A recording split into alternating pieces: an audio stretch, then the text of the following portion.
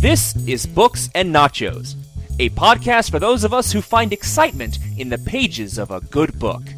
Fiction and nonfiction, graphic novels, and more. We're here to help you find something great to read.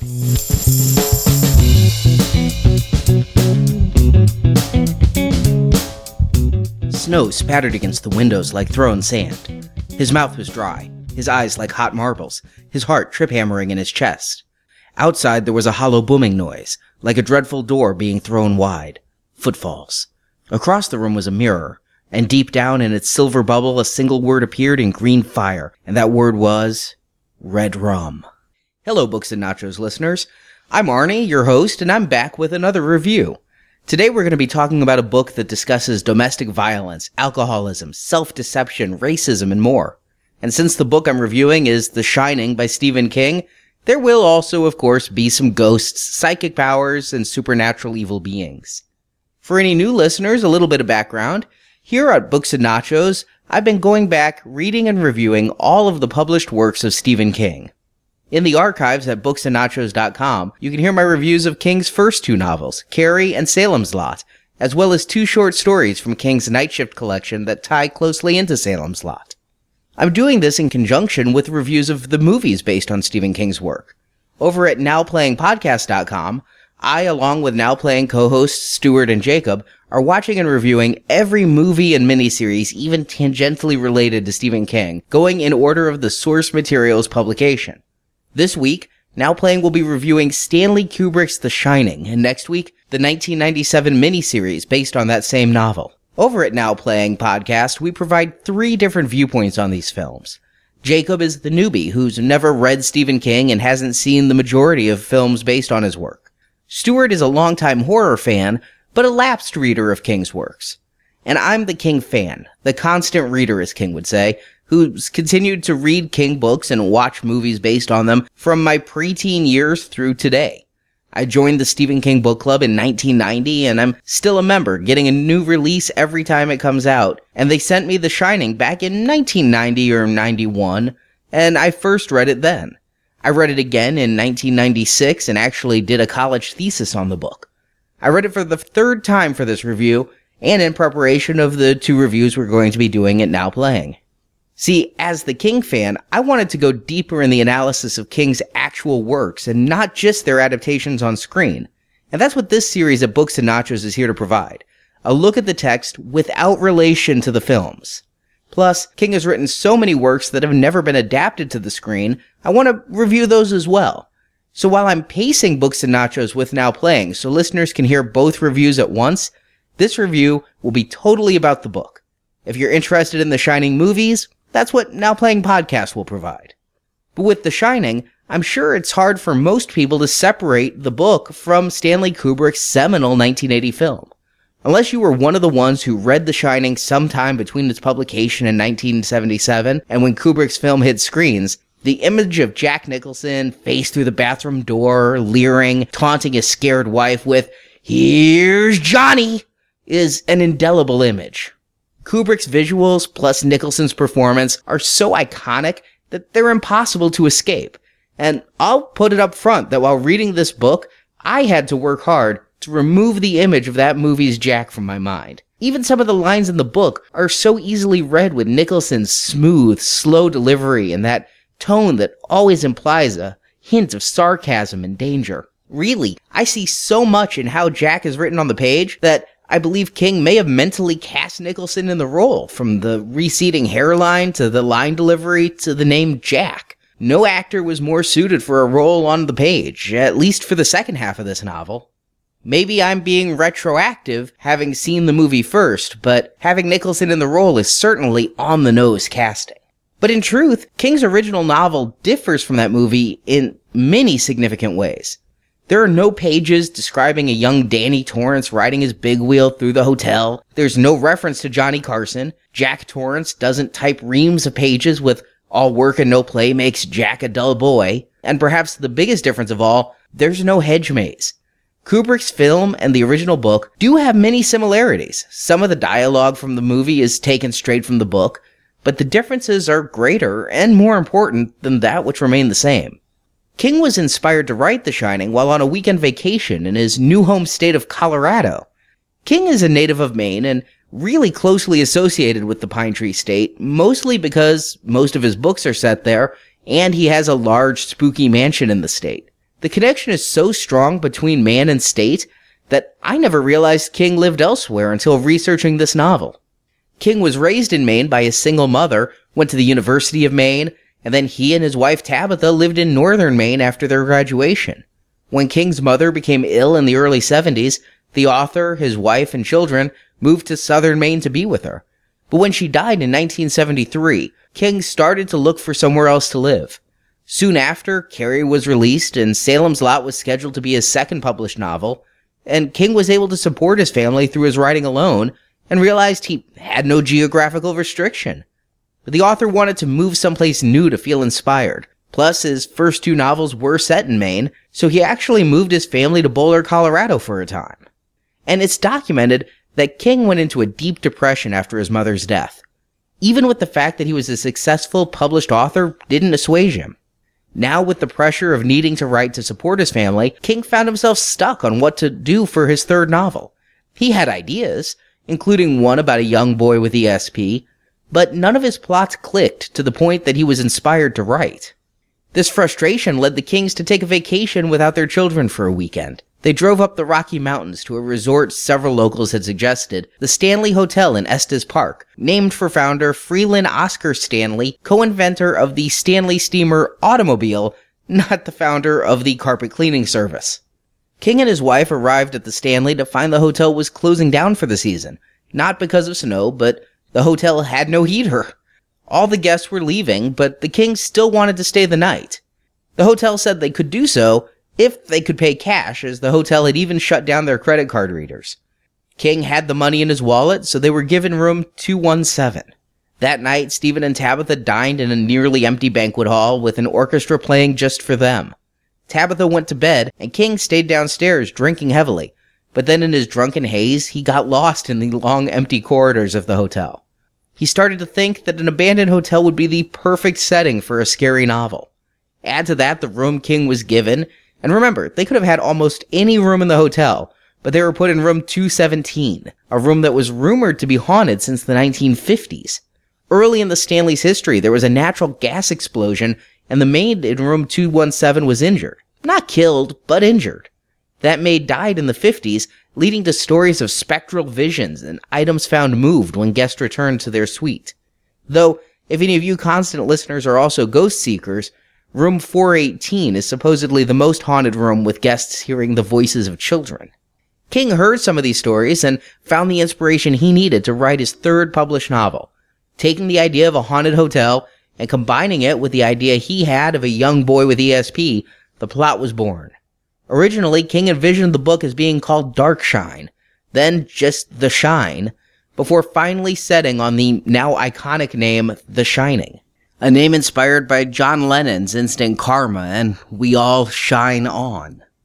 While King's story is very much based on his experience staying at the Stanley, he's quick to clarify in an author's note at the beginning of the novel, quote, "Some of the most beautiful resort hotels in the world are located in Colorado, but the hotel in these pages is based on none of them. The overlook and the people associated with it exist wholly within the author's imagination." While this note may be for legal purposes as much as anything, there's no doubt the look and layout of the Stanley Hotel was the basis for King's fictional Overlook Hotel, to the point that when King produced the 1997 miniseries adaptation of The Shining, it was wholly shot at the Stanley Hotel in Estes Park. The Shining tells the story of the Torrance family over the span of 4 months in the late 1970s. In King's previous two novels, Carrie and Salem's Lot, there was a focus on broken families, widowers, children with dead parents. Most notably, Carrie, like King himself, was raised without a father. But The Shining doesn't focus on a broken family. Instead, it's the tale of familial breaking. Father Jack Torrance is more than down on his luck. He's on his very last chance. Not long ago, Jack was an English teacher and debate coach at the Stovington Preparatory Academy in Vermont, and at night, he worked tirelessly as an author. But Jack's penchant for alcohol undermined his accomplishments. He alienated friends at work. He even missed a fair number of classes due to his hangovers. And once, in a drunken rage, Jack broke the arm of his 3-year-old son Danny. This abusive attitude caused Jack's wife Wendy to plan on taking her son and leave her husband. The only one who could match Jack drink for drink was Al Shockley, a trust fund baby whose inheritance included a seat on the Stovington board of directors. One night, drinking heavily, Al and Jack were driving drunk and they hit a bicycle at high speeds. A search revealed no rider, but both men realized that nothing but luck separated them from being guilty of vehicular homicide. Though Al was behind the wheel, Jack took it equally as hard, and the two men gave up drinking cold turkey. For 2 years, Jack was on the straight and narrow. He and Al supported each other, and Jack's commitment to sobriety saved his marriage. And though Danny's arm was fixed, some of the emotional wounds Jack had inflicted were still slow to heal. He resumed writing, and his job started going well, until what Jack thinks of as the George Hatfield incident. Hatfield had been a student at Stovington, the son of a rich family and star on Jack's debate squad. But when nervous, George developed a stutter, so Jack cut him from the team. In revenge, George slashed Torrance's tires, and Jack caught him red-handed and beat the boy mercilessly. Even without support, Jack's job was unsalvageable. He couldn't get work again as a teacher, and his writing wasn't enough to support his wife and son. And this is where the novel begins. Al was not only on the board of directors at the Academy, he was also a majority owner and on the board of the Overlook Hotel in Colorado. With this position, Al was able to get Jack one final job as the winter caretaker for the hotel. The Overlook was located high in the Rocky Mountains, 40 miles outside of the fictional town of Sidewinder, Colorado, somewhere near Boulder. The hotel was only open from May 15th till September 30th each year. From October to May, the hotel was closed due to the inclement weather. Snow fell heavily on the Overlook, and the roads to the hotel were so steep that they went unplowed and untravelable. The Overlook had been a money pit since opening in 1909, always operating in the red. Part of this was due to the loss of income in these winter months, but during this frozen season the elements would take hold and damage the hotel. Pipes would freeze, windows would break, and each spring costly repairs would have to be made. New manager Stuart Ullman was the first to turn the hotel around by hiring a winter caretaker for the hotel. This person would run the boiler to prevent freezing, as well as perform repairs throughout the winter. It's a menial job, but it would support the Torrances for the season. More, Jack looked at it as a path to salvation. He'd have ample time to return to his writing. He hoped that having a new play completed, and maybe even published, would help convince the Stovington board to rehire him. Wendy is game as well, looking at the trip as sort of a family honeymoon, a chance for sober Jack to finish reconnecting with both wife and son. But son Danny, now 5 years old, is terrified of the trip due to psychic visions he has that foretell his father going insane and trying to murder both he and his mother. Danny knows his visions aren't always right, and from glimpses into his parents' thoughts, he realizes Jack needs this job to work out. So Danny keeps quiet and hopes his foresight can prevent the danger. Upon arriving at the hotel on September 30th, Danny meets hotel chef Dick Halloran, marking Danny's first encounter with another psychic. Dick calls their mental powers the Shining, and says Danny has the most powerful shine he's ever met. This power may aid Danny in life, but at the Overlook, that power could prove the boy's undoing, for the hotel is filled with unhappy spirits. From the old woman who killed herself in the bathtub, to mobsters who performed a hit in the presidential suite, to a previous caretaker who murdered his wife and 2 daughters in the winter of 1970, these spirits and many others still occupy the hotel. They're invisible to most, but for those who shine, the ghosts appear. Dick thinks these spirits are harmless. They can appear and look scary, but can't actually interact with the real world. But Danny's psychic power makes the demons in the hotel stronger than ever, and soon, the Overlook gets its mental hooks in Jack, making the man obsessed with the Overlook. He abandons his play in favor of poring over a scrapbook of the hotel's dirty secrets, the mob ties, the murders. Jack envisions writing a tell-all book, despite the fact that it will forever burn all bridges with Al, Jack's only remaining friend. Jack begins to revert to habits he had in his drinking days, wiping his lips until they bleed, chewing Excedrin, and having a short temper with wife and son. As the snow builds outdoors and the Torrance family is cut off from civilization, the ghosts grow stronger. The topiary hedge animals start to come to life to attack the family. One ghost tries to strangle Danny, leaving bruises around his neck that have no worldly explanation, causing Wendy to again think Jack has hurt their son. The tension escalates, the family structure breaks down, and the ghosts give Jack what he desperately desires, another drink. The hotel is possessed by an evil force, capital F, and that force enjoys the additional power it gains from Danny's abilities. If it can make Jack kill Danny in the hotel, then it will forever have that power.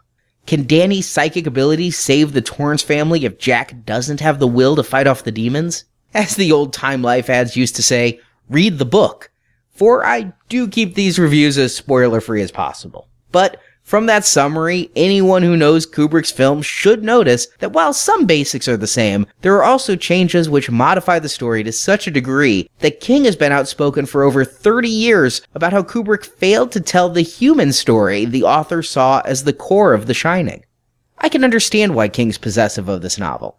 The Shining is his third published book, and perhaps more importantly, the first published after the author became a household name with the cinematic adaptation of Carrie. That De Palma film put a huge spotlight on King, propelling his previous two published novels, Carrie and Salem's Lot, to the paperback bestseller list.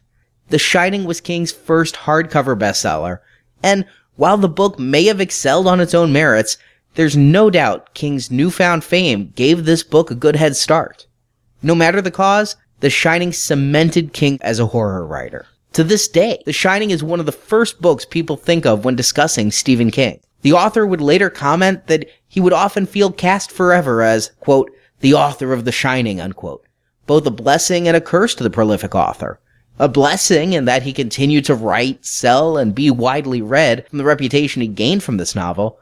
A curse in that he always felt somewhat in the shadow of the Overlook Hotel. While I think that alone would be reason for King to be protective of The Shining, there is more. Despite often casting writers and teachers in the lead roles of his stories, King denies that he's writing himself. But The Shining is an exception. King has stated that to this day, his portrayal of teacher and writer Jack Torrance is the most autobiographical of his characters. Before the publication of Carrie and Salem's Lot, when King was able to quit his day job and become a full-time writer, King was a high school English teacher struggling to make ends meet. He and Tabitha had so little money, they had to cancel their telephone, a plot device used here in The Shining. They found out Carrie was published by Telegram. To help cover the bills, King would work nights in a laundromat. They lived in a trailer with first one, then two children, and it's hard to imagine today with King's name so entrenched in pop culture, but back then, King thought he may work as an English teacher for the rest of his life. He would steal what time he could to write, with a typewriter on his lap, and it was that determination that proved King's salvation. It was at a cramped room in that trailer, hunched over the typewriter on his lap, that King wrote both Carrie and Salem's Lot. King's obsession with writing, something he'd had his entire life, no doubt colors his fictional teachers and writers, Jack Torrance included. However, with Jack it goes deeper. Before achieving success, King received a seemingly endless chain of rejection letters from publishers. In the throes of despair, King wasn't always writing. He was also drinking heavily. He would later recount how he would get his paycheck, cash it at the bar, and before he knew it, he'd drunk half the money his family needed for bills. More, he was a new father, a job King was wholly unprepared for. The author's own father walked out when Stephen was still a very young boy, so now a father himself, King had no expectation for what fatherhood would be. With all the pressures on him, plus the drinking, the author found himself taking out his anger on his children. King would later say, quote, I wanted to grab them and hit them. Even though I didn't do it, I felt guilty because of my brutal impulses. I wasn't prepared for the realities of fatherhood. With the depression that came with his mother's passing, King continued to drink heavily. He described his own marriage as touch and go during this period, and said he found himself starting to feel ambivalent towards his family in general. But King has an interesting personality quirk. He believes that if he writes about something bad, then it'll never happen to him. He views writing as cathartic. He's a man plagued with phobias and fears. He has fear of the dark, fear of flying, and in 1973, he had a fear of giving into his drunken impulse to hurt his children. So he decided to write a book specifically about an alcoholic father trying to kill his own son. This isn't a new concept for King. In Carrie, the teenage telekinetic was slain by her abusive religious fanatic of a mother. Salem's Lot had physically and emotionally abusive parents as well, and future King tales will also revisit this concept. But the epitome of King writing parents trying to murder their own children will always be The Shining. It was the genesis for the book. As his own way of saving his children and himself, King created Jack Torrance, a man who loved his wife and son in moments of sobriety, but when drunk found them at best annoying and at worst despicable nuisances. As I mentioned, I read this book previously. The first time I was a teenager, the second I was in my early 20s, but I'd seen the Kubrick film when I was only 9, a very impressionable age. As such, the first 2 times reading this book, I read it almost as if it was a novelization of Kubrick's film. So in my memory, the main character of the story was always Danny. And make no mistake, he is the protagonist of this story, the one who's actively trying to save his family, from the early pages of the book through to the climax. But this time, I had an interesting reading experience. I realized the main character is truly Jack.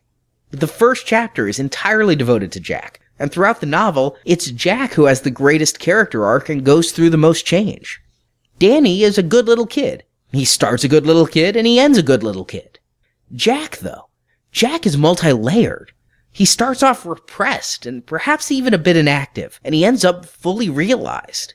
What that means is very open to reader interpretation, but be it that I've grown older or that I'm finally reading what King wanted me to read, to me this book is the story of Jack Torrance, father and alcoholic. King writes The Shining in a strong, character-driven third-person point of view. Every section is from the point of view of one of the characters, and Jack is often that focus character. But at other times, the point of view is that of Wendy, of Danny, and of Dick, and as such, we get to see Jack both as he sees himself and as others see him, and that's 2 very different points of view. In the beginning of the novel, told from Jack's view, he seems like a nice guy. He certainly thinks of himself that way. In his own mind, quote, "There wasn't a nicer guy in the whole state of Vermont." When he was in control, that is. All of his previous problems, such as breaking his son's arm in a fit of rage and staying out nights neglecting his wife, the rage fits, those were when he was under the influence of the alcohol. He'd stopped drinking now and taken charge in that regard. But through the writing, we see the cracks in Jack's facade. Jack is a conflicted person. He wants desperately to be the nicest guy in Vermont, and he blames the alcohol for his problems. But that's not entirely true. He was dead sober when he found George Hatfield slashing his tires. More, George had good reason for exacting such revenge on Jack. George may have been a stutterer, but when he was finally dropped from the debate team, Jack had sabotaged the boy. During a practice debate, Jack set the timer ahead on George, setting the boy up to fail. Through the prose, King shows us Jack's view on this, and Jack lies to himself. He tells himself he didn't set the timer ahead. He would have never set the timer ahead. He's the nicest guy in Vermont. But slowly the story changes, and Jack admits he did set the timer ahead, but it was for George's own good, to prevent the boy another minute of embarrassment. But despite Jack's self-deception, the truth comes through in George's own words. Jack was jealous of George. The boy was young, handsome, and rich. He had no problem with women, and he was athletic. Jack, on the other hand, is getting older, theoretically settled down with a wife and child. George calls Jack out, saying the teacher is jealous of the student, and despite Jack's internal denials, to quote Shakespeare, "The man doth protest too much, methinks." It doesn't take long for the novel to show us that Jack is two-faced. Outwardly the nice guy, but inside he's hateful and venomous. In Chapter 1, during his formality of a job interview, Jack smiles at hotel manager Ullman. He nods contritely, he's polite, but inwardly he has a burning hatred for the, quote, fat, officious little prick. Jack is dead sober. He's run out of last chances, and he was given this job not because he deserves it, but as a favor from a wealthy friend. But yet Jack can't help but hate this short, balding man who now holds power over him. Ullman drops a lot of hotel history on Jack. History Jack will come to obsess on, but in this moment he can't focus on it, only his hatred for Ullman. The only time Jack truly engages in the conversation is when Ullman tells Jack specifically why the manager thinks the former teacher is wrong for the job. And it's not because he was a drunk, and it's not because he was violent, it's because he has a family. In 1970, a caretaker named Delbert Grady went insane. Though the Overlook is left with no liquor over the winter, Delbert found a way to get drunk. He chopped up his daughters with an axe before killing his wife with a shotgun, and then he was found dead, presumably from a fall down the stairs. Ullman blames cabin fever, the animosity that comes from close proximity, on Grady's mental break, and has since hired only young, unattached men to stay alone at the Overlook. The Torrances will be the first family to care for the Overlook since Grady, as ordered by Al despite Ullman's objections. But Jack's ego immediately discounts this. He correctly guesses Grady was a high school dropout, and then hypothesizes the uneducated would grow bored without the distractions of television. As Jack is a man of words, he thinks his penchant for reading and writing will keep his family safe and sane. In any situation, Jack's first instinct is to believe he is superior to those around him. And when, in the cases of George Hatfield or Ullman, Jack feels inferior or forced into supplication, Jack's instant response is a deep burning hatred, even if he can mask it behind a friendly everyman smile. Even his best friend Al, the man who stands between Jack's family and a breadline, isn't spared. That Al is still on the board at Stovington and living on the money that he was left, not money he earned, is a point of contention for Jack. The two men drank equally hard, so Jack feels it's unfair that he has no job while Al lives well, never taking into account that Al didn't beat the living shit out of a student. Dostoevsky wrote, "The man who lies to himself and listens to his own lie comes to a point that he cannot distinguish the truth within him or around him, and so loses all respect for himself and for others, and having no respect, he ceases to love." That quote seems the inspiration for Jack, for even he cannot tell his own self-deception from reality, and the more Jack falls into himself, the less attached he feels to his wife and son. All of this, no doubt, makes Jack sound like the world's biggest asshole, a terrible father and lousy husband. But this is where King truly shines, pardon the pun. In this reading of The Shining, with the viewpoint of a married man approaching 40, I realized something I'd never noticed before in this novel. Jack is sympathetic because he tries. He may lie to himself and think he's the nicest guy in Vermont when, deep down, Jack is a rageaholic with or without the liquor. But Jack is not lying when he wants to be a good husband and a good father. I truly believe that in this novel, Jack loves Wendy and Danny, but his self-centered nature mixed with his short temper makes him incapable of living up to the responsibilities and selflessness that's required for one to love others.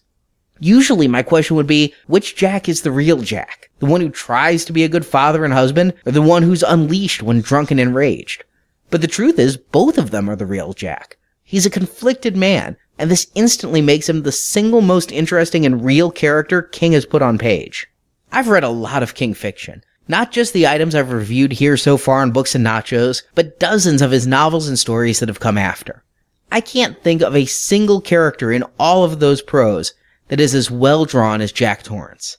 Maybe as I revisit King's work with a more critical eye, I'll find others that come close. But no character in King's bibliography can exceed Jack Torrance for being a true examination of the human condition. And the reason for this is simple. Through Jack, King is writing himself. Jack Torrance is King's catharsis. The author has said in interviews he was unaware when writing how much of himself he was putting in Jack. But truthfully, King is standing before us naked, showing us his own deep character flaws. He is examining his own darkest impulses. King's admitted to having violent thoughts about his wife and son. Does that make him a bad man? Some may say yes, unequivocally. But King never acted on these impulses. He wrote Jack, a man who did act on these impulses, as a ritualistic, superstitious way to ensure he'd never actually hurt his own family. But the stories are only a few degrees off of reality. In the book, Jack broke Danny's arm when he came home to find Danny standing over his writing. The 3-year-old boy had poured a beer all over Jack's work just to watch the foamy liquid fizz. Jack's reaction was angry and immediate. He didn't mean to break Danny's arm, but he did mean to grab the boy and spank him. In his drunk state, Jack pulled too hard and broke his son's arm. That is fiction. But in the real world, King's told how he once found his son Joe playing around with his writing notes, and King felt like killing the boy. King's also said of his family, quote, "On the one hand, I wanted nothing more for my family than to provide for them and protect them. But at the same time, unprepared as I was for the rigors of fatherhood, I was experiencing a range of nasty emotions from resentment to anger to occasional outright hate. Even surges of mental violence that, thank God, I was able to suppress." End quote. As I mentioned, King's own drinking was also a problem in these early days before Carrie was published. King has said, quote, "I don't know what would have happened to my marriage and my sanity if it hadn't been for the totally unexpected news in 1973 that Doubleday had accepted Carrie," unquote. Jack Torrance is King's explanation of that what-if scenario. It's clear from interviews and reading The Shining that King blames some of this rage on the liquor. King is an admitted alcoholic and drug addict, though he wouldn't discover drugs until the late 70s. But by the time of writing The Shining, King thought he had caged the beast of alcoholism. He had stopped drinking away the paychecks. He felt he had taken control. No, he hadn't gone to Alcoholics Anonymous. It was the 1970s, and King had never even heard of AA. But King, being a man from Maine, just reduced his drinking to some beers in the evening. To him, that was having his drinking under control, and he did it the old-fashioned way, through willpower. He has Jack be the same way. Jack quit drinking after the car accident he and Al were in, but there was no group therapy, no sponsors, just Jack and Al leaning on each other and willpower. I find it really interesting, though, that with the benefit of hindsight, it's obvious that King was still an alcoholic, but his newfound wealth had made him a less violent drunk. Remember that when Tabitha went up to bed in the Estes Hotel, King stayed in the hotel bar and got shit-faced. So drunk, he couldn't even find his own hotel room. But even the small steps King had taken towards sobriety enabled him to write so realistically of Jack's desire for drink, his fixation on drink, how during stressful times Jack would think how a drink would help him cope, and during quiet times Jack would still find himself fixated on the liquor, how Jack would gaze longingly through the window of a bar, knowing the ruination that awaited if he stepped inside, but how the thirst for liquor would try and seduce him into going in anyway. The author had more than a decade of drink and drugs ahead of him before he'd finally get clean, but when writing The Shining, he thought he was clean. And that self-delusion made him able to write Jack in a way that feels totally authentic. Jack's drunken behavioral tics are also King's. He writes that when drunk, Jack chews dry Excedrin, and that idea is so repulsive to me that in a book full of psychics, ghosts, and demons, I found that to be the most unrealistic act in the story. Yet I later found out King himself was an Excedrin chewer. He was called out on it by Playboy when they interviewed him in the early 1980s. By the time of that interview, King was not only a drunk, but a cocaine addict, and his personal life was heading towards ruin. But that his tics of addiction mirror those of Jack seemed to, at least back then, pass unnoticed. Jack even thinks at one point that he doesn't have it in him to undertake another massive writing project like a novel, but perhaps a book of short stories would be Torrance's next writing. And the next book, published under the name Stephen King after The Shining? Night Shift, a collection of short stories. Jack also wrote a story about a man spending so much time in an institution that he doesn't know how to live outside those walls, a theme King would write in The Shawshank Redemption. Jack's writings are King's writings, and by putting so much of himself into Jack, King wrote a fully three-dimensional character, and as such, I had one of the most intriguing reading experiences of my entire life. I found life mirroring art, for there was a moment in the book when the worm turned for Jack, and it turned for me as well. As I mentioned in the plot summary, Jack went to the Overlook with the hope of finishing his play, which told the story of Gary Benson, a bright high school student. Benson's family was rich, but Gary saw that more as a curse than a blessing, and all the boy wants is to stand on his own 2 feet and succeed in school and get into a good college on his own record, not because his father pulled strings. Standing in Gary's way is Denker, the sadistic headmaster. Jealous of Gary's intellect and wealth, Denker tried to sabotage the boy, and at the end of the play, Denker would beat Benson to death with a fireplace poker. In Jack's original vision, Gary Benson is the story's martyred hero, and Denker the obvious villain. Ironically, Jack didn't realize that with Benson and Denker, the playwright was fictionalizing his own relationship with George Hatfield. And as Denker would beat Benson with a fireplace poker, Torrance beat Hatfield with his bare fists. That Jack saw Benson, who was based on George, as the hero of the play shows that somewhere inside, Jack knew George was right all along and that Jack had wronged the boy in many ways, possibly out of jealousy and possibly simply because he could. But as the novel goes on and the spirit of the Overlook starts to overtake Jack's thoughts, bolstering his negative impulses and assuaging and rationalizing away the guilt, Jack's view of his play changes. He starts to sympathize more with Denker, and seeing Gary, the former hero, as a sarcastic goody two-shoes. Jack wonders how he ever could have thought the play was good when he'd clearly confused the role of hero and villain. I felt the same way. When I read this book previously, as I mentioned, I always saw Danny, the boy, as the hero, and the drunk rageaholic Jack, the obvious villain. But now, I see that Jack has a lot of pressures. God help me, I sympathized with this abusive drunk. I heard his rationalizations and his reasons and his excuses, and I felt bad for Jack. More, as King wrote Jack as the worst parts of himself, I saw some of myself in Jack. After all, How easy is it to be working on a play or a podcast and get irrationally angry when interrupted, when your workflow is broken by a seemingly unimportant distraction brought up by someone you live with? Be it wife, child, mother, or dog, I can sympathize with Jack's reactions even if I recognize them as the darker impulses in man. Jack is not an idealized character. He's not a flat hero as Ben Mears was in Salem's Lot. Jack Torrance is a troubled man striving to be a good father. Truthfully, I feel fatherhood is the center of the novel. Take away the ghosts, take away the ESP powers, take away the Overlook Hotel. The Shining is really a book about fathers and sons and what it means to be a man in 20th century America. Jack is simply caught in the middle of changing expectations. Lest this be seen as unabashed speculation, I read a 2007 paper entitled The Historical Study of Fatherhood that Ralph LaRosa wrote of traditional American views of fathers and masculinity. In it, LaRosa documents what I have observed through both fiction and observation. In post-World War II America, the assumed duty of fathers were to provide for the family. The mothers were the ones responsible for changing diapers, feeding the baby, and playing with the children as part of their homemaker duties. Popular fiction of the time shows masculinity as being hard-edged and strong. Yet, per the American Psychological Association, the traditional role of a male in child-rearing was to discipline, to administer spankings or beatings. Often this was to the child, and sometimes this was to the wife. Today, this is seen as physical abuse, but that's a concept that became popular during the women's liberation movement of the 1970s, when The Shining was published. Before that time, it was simply a man being a man.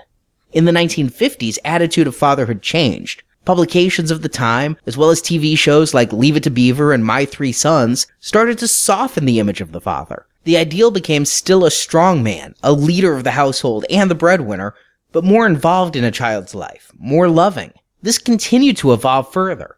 As more women entered the workforce, the idea of fatherhood continued to change. By the 1970s, the concept of father was drastically different than in the 40s and 50s. Now fathers were a partner in child rearing. More, the entire concept of masculinity had changed.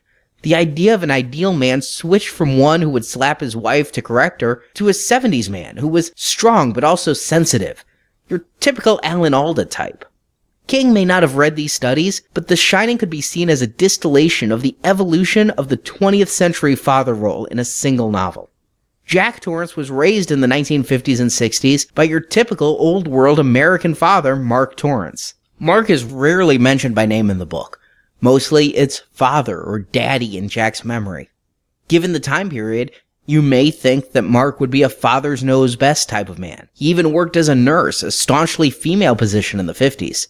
But Mark isn't father's knows best, he's father hits hardest.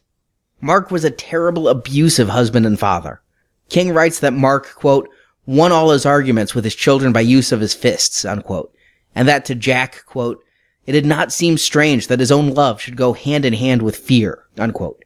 Jack's siblings hated their father, but Jack, the youngest, seemed the favorite, and throughout Jack's childhood, he idolized his drunk, fat, mean father. But it was the time when divorce was unthinkable, so Jack's mother stayed with Mark, even after Mark's beatings put her in the hospital. The attack was seemingly unprovoked, but one night during dinner, Mark took his cane and bashed his wife's face in. Seemingly, it could have been anyone at the table, even Jack, who received this beating, but it was the wife. He hit her repeatedly, calling her a goddamn puppy, a whelp, and saying, take your medicine. These are the exact phrases Danny hears his attacker saying in his vision of the future. The exact words Jack used, not only when stalking his own son, but when beating George for slashing his tires. It's said that Jack's love for his father curdled when this happened. But yet, throughout the book, Jack remembers the good times over the beatings, focusing on how the father and son used to feed nuts to birds, and that he, Jack, was Mark's favorite son. In the novel, while re-roofing the Overlook, Jack finds a nest of wasps. The bees sting him, and he uses a bug bomb to kill the insects, while fondly recalling when his father and he burned the nests of the beasts together. He later gives that nest to Danny, telling Wendy how there's nothing to fear. Jack's dad gave him a nest, and now Jack was giving one to his son. But the Overlook won't let this wasp's nest be a touching fatherly gesture. The wasps come back and sting Danny. Even if Jack has the best of intentions, when he does the things his father did, he hurts his wife and son. But Jack's anger and stubbornness, traits he shares with Mark, don't let him see the obvious truth of like father, like son. But not entirely alike. Jack tried to be a good man and a good father.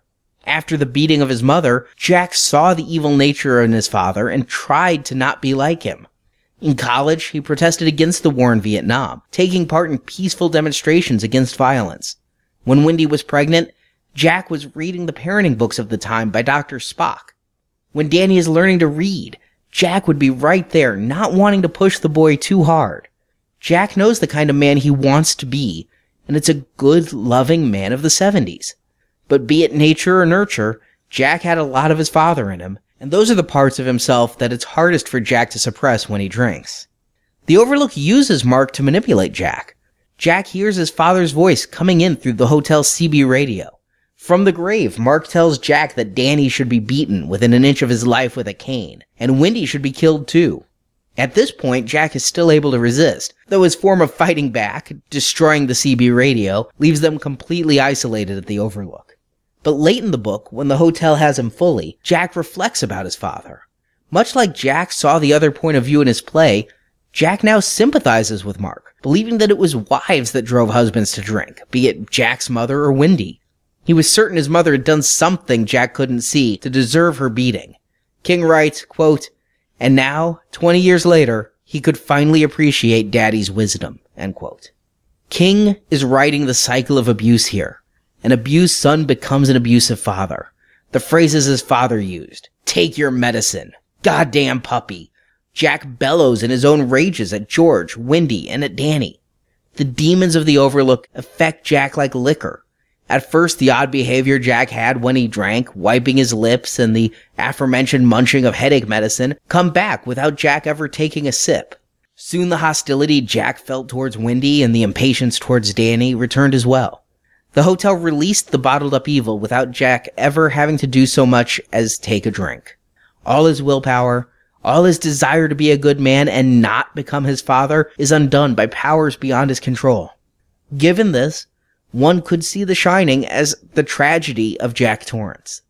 Though, I can't help but wonder what would have become of Jack had the hotel not been possessed. Even when he's trying to be good, lovable Jack Torrance, the man was full of self-pity, possessed by a persecution complex. He viewed his failures as things done to him, not done by him. His firing from the academy was the board extracting revenge on him, never mind that he pummeled a student. Danny's broken arm wasn't Jack's fault, it was the alcohol. And being an alcoholic isn't Jack's fault either. He has something broken inside of him, and the pressures of Stovington drove him to drink. At one point, King writes from Wendy's point of view that she gets a glimpse of Jack's true face. Quote, "The one he ordinarily kept so well hidden, and it was a face of desperate unhappiness. The face of an animal caught in a snare beyond its ability to decipher and render harmless." End quote. That is Jack in a nutshell. Not just at the Overlook, but his whole life. Jack feels trapped and confused and powerless. Most of all, he feels unhappy. Jack's one achievement is that he stopped drinking. But even that isn't Jack's achievement. Jack wasn't driving the car that hit the bicycle, Al was. The two stopped drinking together, but it seems, start to finish, Jack was always the passenger on that journey. When Jack found that wasp nest on the hotel roof, he thinks, quote, "When you unwittingly stuck your hand into the wasp's nest, you hadn't made a covenant with the devil to give up your civilized self with its trappings of love and respect and honor. It just happened to you. Passively, with no say, you ceased to be a creature of the mind and became a creature of the nerve endings. From college-educated man to wailing ape in 5 easy seconds." End quote. Yes, it's an obvious metaphor for Jack stepping into the Overlook and what would happen to him, but it's Jack's overall refusing to take responsibility for his actions. Really, Jack is deluded. When stung by the wasps, Jack feels he can graduate from passive to active with the thought, quote, "They would pay. They would pay for stinging him." Perhaps this is the Overlook saying, quote, "You could be stung, but you could also sting back." But it seems this has always been Jack's attitude. King tells us how when Jack was 7, a neighbor caught him playing with matches, and the neighbor spanked Jack. Upset by what had been done to him, that being the spanking, Jack was full of anger, so he went out and threw a rock at a passing car. He took out his anger on whatever was closest, not on the source of his anger. But his father saw Jack throw the rock, so Mark beat Jack more, giving him a black eye. And after this was done to him, Jack went out and kicked a stray dog. From early childhood, when he was not much older than Danny, Jack took no responsibility for his actions and responded to bad things with violence against those weaker than he was. Obviously, this was behavior learned by watching his father drink and beat his family, but nonetheless, this is who Jack is at the core. We're told that throughout high school, Jack used football as a safety valve for his temper. He didn't like the game, but he enjoyed the violence. Yet he took every tackle, every block as a personal insult and vowed revenge. But despite this, Jack saw himself as, quote, a really nice guy who was just going to have to learn how to cope with his temper someday before it got him in trouble, end quote. Jack may have tried. He may have even put on a good show fooling everyone, even himself, that he was a nice guy. But this childhood tantrum of violence continued. When George slashed his tires, Jack made him pay. When Overlook manager Ullman said he didn't feel Jack would be a good caretaker, Jack felt the same grudge that he felt against the opposing football teams in high school. And all of this is done without the influence of, or at least under minimal influence of, the Overlook Hotel. In his criticism of Kubrick's film The Shining, Stephen King has said that it was his view Jack should start out a normal nice guy who descends into madness at the hotel. I wonder if this is King relating to Jack, the character who reflects King's self most too strongly. Does King see himself as the nicest guy in the room while inside holding up feelings of hatred? He admitted having desires to harm his family, desires never acted upon. Does King think Kubrick should have started Jack off as a nice guy because the author sees himself as a nice guy? Because the truth of the matter is, when this book starts, Jack is already a violent son of a bitch. He just has it more under control than would come. But on the drive to the hotel, Jack is not a nice guy, no matter what King would later say. One line repeated in the book is a chant of unmask, seemingly from a costume ball held at the Overlook 50 years earlier. But I feel that Jack is unmasking. The false face is Jack the nice guy. I think it's very possible that Jack could have ended up trying to kill his family even if they'd never moved to the Overlook Hotel. Or it's also possible that his willpower, which was strong enough to keep him from drinking for 2 years, could also have been strong enough to keep him acting like the nice guy he desperately wants to be. Or perhaps the nice guy King desperately wants Jack to be. But remember, I said I could relate to Jack, seeing some aspects of my own personality in him. And yet, I find him to be irredeemable. Since King writes Jack as relatable, I've been made to sympathize with a child abuser, a grade A asshole, and a possible murderer. I'm not only afraid of Jack on behalf of his family, but I see Jack's side, and as such, as the reader, I become as conflicted as Jack. King takes me on Jack's journey, and it's disturbing. I would put down The Shining, and the effects of my sympathy for this drunk devil would linger on, making me examine the character, the novel, and myself. When fiction exposes new truths, that is when it transcends genre junk and becomes literature. King has done that with The Shining. But while I'm left with questions, I do believe King still sees Jack as the nicest guy in the room. The argument for both sides can be made, as hopefully I've done here, but Jack has moments of clarity when he acts in ways that could be seen as cries for help. Jack makes an antagonistic phone call to Ullman that would have gotten any other employee fired, and wonders why he did it. Was it his temper, or was it Jack trying to escape before he descended too far into madness? A repeated phrase in the book is, quote, "This inhuman place makes human monsters," and that seems to absolve Jack of most guilt. King would even write Jack a bit of redemption in the book and make it far more overt when rewriting the story for the 1990s miniseries. But these, Jack is really a good man, it's the hotel that made him evil, moments lose their authenticity every time I think of George Hadfield laying bleeding at the hands of a perfectly sober Jack Torrance 1,000 miles away from the Overlook Hotel. While my primary question about Jack is if he is, at heart, a good or evil man, I do have another. How does the hotel affect him as it does? The book never gives an answer for that. It's suggested that maybe Jack has the shining as well. Dick Halloran probes the man and, quote, "It wasn't like meeting someone who had the shine, or someone who definitely did not. Poking at Danny's father had been strange, as if Jack Torrance had something that he was hiding, or something he was holding in so deeply submerged in himself that it was impossible to get to," end quote. In the end, Dick tells Danny that Jack doesn't shine, but I'm not so sure.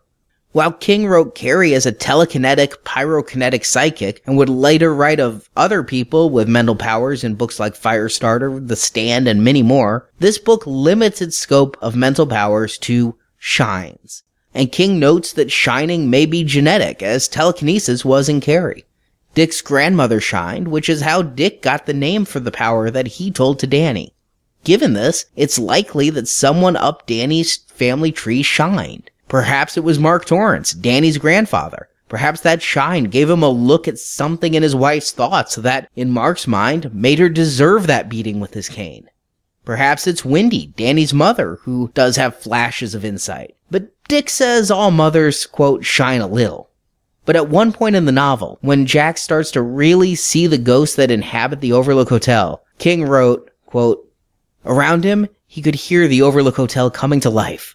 It was hard to say just how he knew, but he guessed it wasn't greatly different from the perceptions Danny had from time to time. Which to me makes it most likely that it's Jack who shines, but either from his abuses or due to his drinking or his temper, it's so locked down that even he is unaware of it.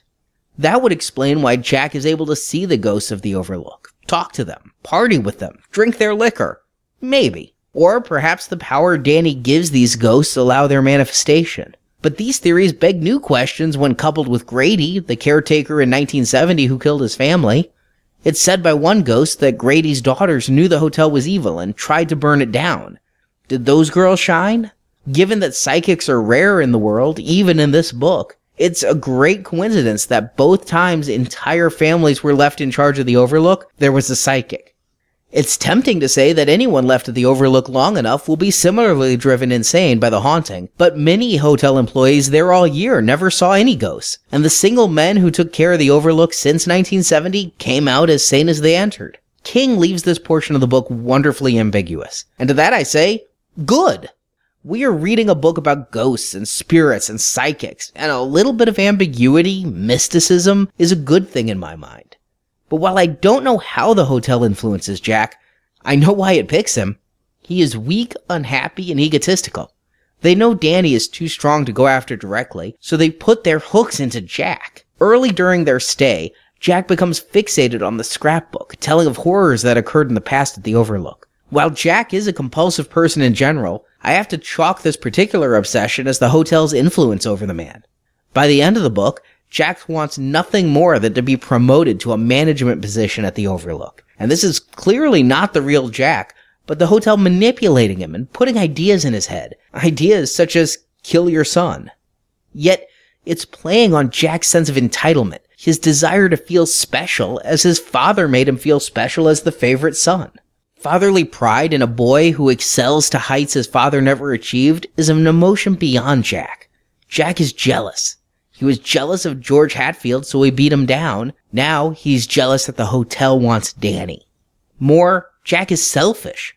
He is the one who will be management of the hotel, not just a tool to do the bidding of the demons.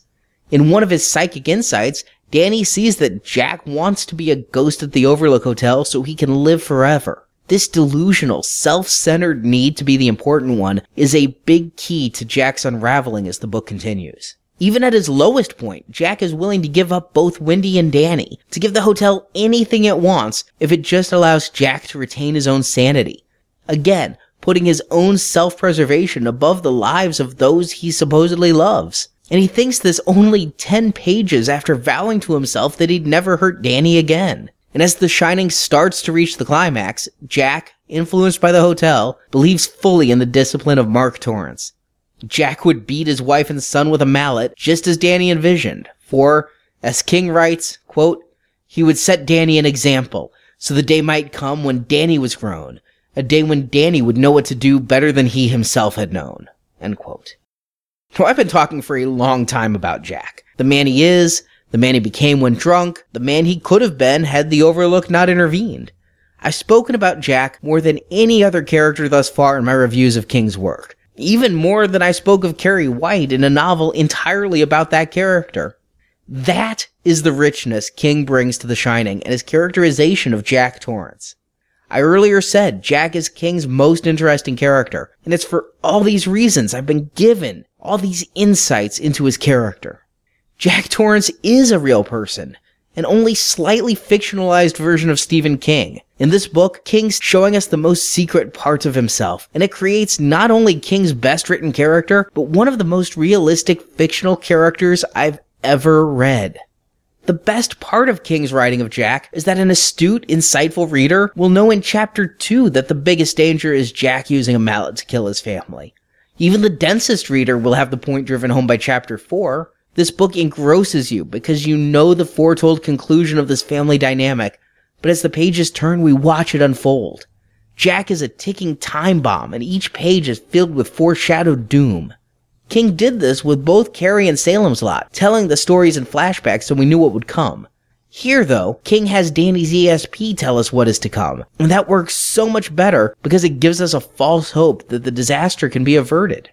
The joy of this book is knowing that Jack is going to try and kill his wife and son, but King making characters that we like enough to want to see them escape the horrors we know are coming. King is writing Jack's descent into madness in a way that we know it's unavoidable, but we still want it to stop just the same. With such a high bar set by Jack, the other characters do pale in comparison. None are as complex, none as conflicted. I think that's partially why in this reading I've found myself feeling sympathetic for Jack, as he feels like a real human being, and the rest of the book is filled with far less three-dimensional presentations. Jack's son Danny gets a bit more of a pass due to his age. He's only 5 years old. Danny is the third generation of this abusive father-son cycle, and while he is a boy, he has the sensibilities of that 70s man I described. He's sensitive to the needs of those around him. He suppresses his fear of going to the Overlook because he knows this is something his parents need. The glimpses he gets into their thoughts tell him they were very close to divorce, and being the kind and caring boy he is, he tries to be their savior, using his foresight to avoid the red rum he knows could be coming. But Danny doesn't know what red rum means. He sees it in a vision, and in that vision, it's a word reflected in a mirror. I think it's common knowledge now that red rum is murder spelled backwards, but Danny doesn't realize that, and the little boy is obsessed with learning to read so he can find the meaning of red rum. King does sort of cheat with that. All the other signs of danger Danny sees are normal. Only murder is in the mirror. But with that cheat, King created the most famous backwards word of all time. I've always seen Danny as the epitome of the 1970s sensitive man. 2 generations removed from the casual abuse of Mark Torrance, I imagined Danny would grow up without the failings of his father. Jack turned into Mark, but I never envisioned Danny turning into Jack. The boy is just too selfless. While 7-year-old Jack threw rocks at cars and kicked puppies, Danny's concerns are only making his parents happy, even if it means his own pain. Jack Torrance sees himself as the nicest guy in the room, but Danny really is the nicest. Normally, I'd consider such a goody-goody characterization a negative in a book. Such characters do tend to be flat and uninteresting, and when those characters are young children, you can add cloying and nauseatingly precocious to those descriptions. And coming from King, who wrote a bit too heroic and noble a boy in Salem's Lot's Mark Petrie, I really would have low expectations for young Danny Torrance. Yet despite the long odds, Danny is a likable and complex character, nowhere near as complex as Jack, but more than any other character in the book, and it's easy to root for Danny throughout this novel. As I mentioned previously, I saw the Shining movie when I was 9, just a couple years older than the boy in the film. As such, I projected myself into that movie. My father's never come after me with an axe, or a roque mallet, but he was a large, dominating, fearsome presence in my childhood home. And that fear translated very well to empathize with Danny, haunted by his crazy, angry dad. But it's too easy for one child, with a simple view of the world and a flimsy grasp on fiction, to relate to another child. Yet that empathy remained with me when I read the novel in my early adult years. This time, though, I'm very far from grade school, and Danny in the book is a 5-year-old boy. Any pre-existing assumed empathy I had for the child psychic was gone. Yet, I still found myself liking Danny. Part of the reason King was able to pull this off is by having Danny act much older than his age. I see that there was a delicate balancing act with Danny. If the character was too old, then his psychic visions would be too clear to him. His ability to communicate and to stand up for himself would provide him too much strength. But if the boy is too young, speaking in phonetic child talk, such a portrayal would be grating, and in a lesser novel, a cynical reader may end up rooting for Jack to take out the little rascal wannabe. So to craft the perfect balance of innocent and substantial with insightful and smart, Danny's age becomes a bit flexible. He's still learning to read, just into the early Dick and Jane books. This illiteracy makes it so Danny is perplexed by red rum and pushes himself to learn to read so he can find out what red rum is and how to avoid it. But Danny's psychic insights give him an empathy beyond his years. He instinctively can feel the emotions of those around him and reacts accordingly in most situations. The way Danny acts in the book would often be at a maturity level I'd attribute to children 10 years old, or at least 8, and that helps avoid the too cute to stomach portrayals found in other books and movies. King also has a way to write this boy that shows an awareness of the mindset of children. When King writes lines in Danny's point of view, such as the boy, quote, offered his arm up for sacrifice when having blood drawn, it shows the limited scope of childhood. I would never say Danny is an authentically written 5-year-old, but I'd say that to me, it was realistic. Some readers may get annoyed by Danny's nomenclature. He doesn't know what divorce is, so when it comes up, it's spelled out DIVORCE. He doesn't understand alcohol, so Jack's drinking is just called the bad thing. But these are few and far between, and only once, when Danny sees figurines in a 69 position and thinks they're, quote, kissing pee-pees, did I grow tired of the baby talk. Beyond just the way he's written, though, Danny is a child in a fractured family. His father broke his arm in a rage. His mother would take the boy and leave if she had anywhere to go. The family is running out of money, out of options, and out of time. But of the three, Danny is the one powerless to change their fate. Danny can't leave on his own. He can't get a job to support them. He can't even read. But yet, more than either of his parents, Danny is working the hardest to keep them afloat emotionally. He reads in his father's head how he thinks about the bad thing, or how his mother thinks of DIVORCE, and he does everything he can to keep both from happening. He even sees inside Jack's head things Wendy could never realize, such as Jack's suicidal thoughts if Wendy were to leave him, or the utter fear Jack suffered when he thought Al and he killed someone on the bicycle. Danny knows all of this, but he keeps it to himself, solely taking on the burden of Torrance family cohesion. He's a 5-year-old Atlas, holding up the world only he knows. And in the way it's written, it comes off as sad, not sappy. Danny also worries heavily about insanity. It's a thread that throws throughout the book, and another cutesy catchphrase Danny uses without understanding, losing your marbles. Danny fears insanity early on. He fears himself going insane, and he fears his father losing his mind, as happened to one of Danny's playmates. While not all as well developed as the alcoholism and divorce fears, this does make one of Danny's worst fears come true, his father going insane. But like many sons, Danny is a small reflection of his father. In addition to Danny worrying about Jack going insane, or himself going insane, they mirror each other in other ways. Jack carries the weight of being an alcoholic, constantly craving a drink he can't have. He also has the pain of how he hurt his family with his drinking. Danny just feels equally pensive. King slyly writes the two Torrance men in similar ways. Careful readers will notice entire scenes featuring the characters that are echoes of each other. It's rarely overt, but yet we see that Danny has his father's mannerisms. When stressed or in thought, Danny will wipe his mouth, in imitation of his father's tic. Danny is also compulsive like his father. While Jack sits in the basement poring over the scrapbook of the overlooked secrets, Danny is upstairs. And despite Dick's warnings to stay away from the ghost, and especially away from room 217, Danny must face them and know the secrets. But most of all, Danny has Jack's temper. It's rare that Danny lets it flare. He is 2 generations removed from the ritual abuse of Mark Torrance, who died long before Danny was born. But when pushed, Danny doesn't always run. Sometimes he attacks. The first time I really noticed this was when the hotel starts to torment Danny, manifesting itself in the form of a fire hose that tries to attack like a snake. Danny, emboldened by Dick's words that the apparitions are harmless, just like, quote, pictures in a book, Danny says, "Come on and hurt me, you cheap prick. Can't do it, can you? Huh? You're nothing but a cheap fire hose. Can't do nothing but lie there. Come on, come on!" Later in the book, Danny's temper flares again. He sees an antique clock and wants to see it chime, but he was told not to touch the Overlook's decorations. King writes, quote, "A sense of injustice and a feeling of angry rebellion suddenly rose in him, and never mind what I'm not supposed to touch. Just never mind. Touched me, hasn't it? Played with me, hasn't it?" Danny is also self-deceiving. Just as Jack denied to himself that he set the clock ahead on George Hatfield, Danny denies to himself that he stole the hotel passkey to snoop in the rooms. As a reader who roots for Danny, I found myself torn. This strength, this rebellious nature, could save all their lives. Yet by the same token, it shows a continuation of the cycle of violence. Mark Torrance was a terrible abuser. Jack tried to be good but failed. I've always believed in my previous readings that Danny escaped the cycle of violence and would grow to be the sensitive 70s man. When I read these passages now, this time, I wonder how much of his father is already in him.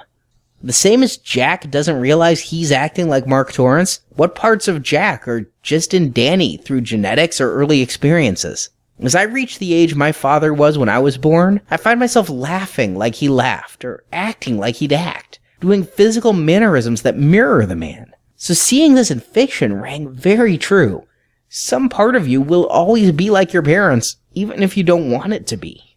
And once again, we have like father, like son. Danny is, by default, Jack's favorite son, but the boy idolizes his father. He barely remembers the broken arm, and instead thinks of the good times the men have had. And this mirrors very closely Jack's relationship with his own father, where Jack's mother was a non-entity in his memory. She's never even given a name, and despite all the abuses, Jack remembers the good times with his father. Mark lifting him up to play airplane, or giving him a dead wasp's nest.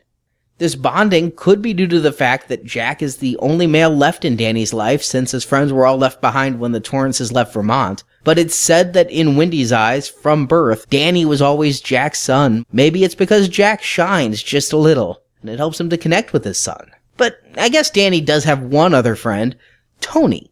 Tony is an older boy who Danny describes as at least 11, maybe old enough to drive, who comes to Danny in visions.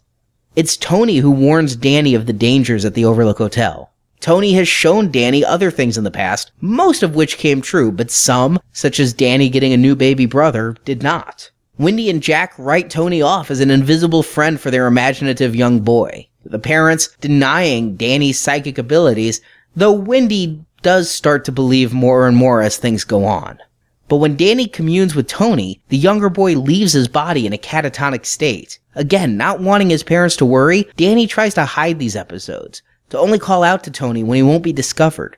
But Tony is Danny's guide, an ally early on in the novel. As the demons of the Overlook grow stronger, Danny is eventually cut off from Tony and his visions of the future. Tony exists in the novel as a harbinger of doom to come, but little else. When Danny is in the most peril, Danny is also completely alone. And Danny's shining powers are interestingly written in this novel. As he did in Carrie, here King uses parenthetical notation to show the differing trains of thought, some of which may be our point of view character's mind, and some may be intercepted thoughts from others. But even more than with Carrie, Danny's powers are a birthright. He was born with a caul on his face, a superstitious sign of ESP abilities, and he can see dead people, read thoughts and emotions from friends and strangers alike, and see the future. But the longer he stays at this hotel, the more these powers are stripped from him, and he becomes a helpless little boy. The only power Danny can fully rely on is his psychic communication. He can still read the thoughts of his mother, though he's blocked from his father, and when things start to go terribly wrong, Danny can also reach out across the country to Dick, who's wintering in Florida. Dick is an interesting character in the novel. On the one hand, I think Dick represents an alternate form of masculinity. Danny has seen the bad father, the abusive father, the drunk father. In Dick, Danny gets to see a kindly father figure who educates and understands. Dick is the first man Danny meets who can also shine, and that creates an instant bond between the two. So when Danny calls out to the cook, Dick drops everything to return to Colorado. King is smart. Dick does try to call the police ahead of time, but calling from Florida in the middle of a Colorado snowstorm, Dick is written off as a crank, so he must race against the clock to try to return to save a boy he'd only met once. I think King makes it very overt that Dick is the good father and Jack the bad. Oftentimes, Danny thinks of going on a fishing trip with Jack when the winter is done, and, very minor spoiler, Dick and Danny take that trip. Dick is the first male authority figure to show Danny there is another way to be, and to continue Danny's path being the strong but peaceful man. But there is another part of Dick that is unavoidable. He is black, and as such, he has been accused of being that mystical black stereotype, having the magic powers and all the answers. King's been called out on it many times, and he eventually would say in interviews this portrayal is the result of white guilt. Certainly, the trope is here, be it for conscious or subconscious reasons. But I also think Dick is much more than a stereotype as written, so it pains me to see him labeled as that kind of mystic. The same character could have been white and left the book with no black characters, and I'm not sure that's a better answer. Unfortunately, driving it home are many racial slurs, spoken by the ghost of the hotel and Jack. While these epitaphs are spoken by evil men, it overall puts a focus on Dick's race that is outside of the plot. But still, Dick is a strong character in the book's climax. The final battle must belong to Dany, but Dick does have his moments to shine. As does Dany's mother, Wendy. She's the lone female character in this book about men and the relationships between men, and as such, Wendy often feels external and forgotten. While 3 people are trapped in the Overlook, we spend much more time exploring from Dany's or Jack's point of view than we ever do from Wendy's. Jack is being seduced by the hotel and partying with those who died there. Dany is prepping for a battle to save his father's soul and all their lives. Meanwhile, Wendy is a mom. She's cooking, she's cleaning, she's having sex with her husband, but she's passive. For most of the book, in fact, Wendy is nothing more than a protective mother who will die to save her son.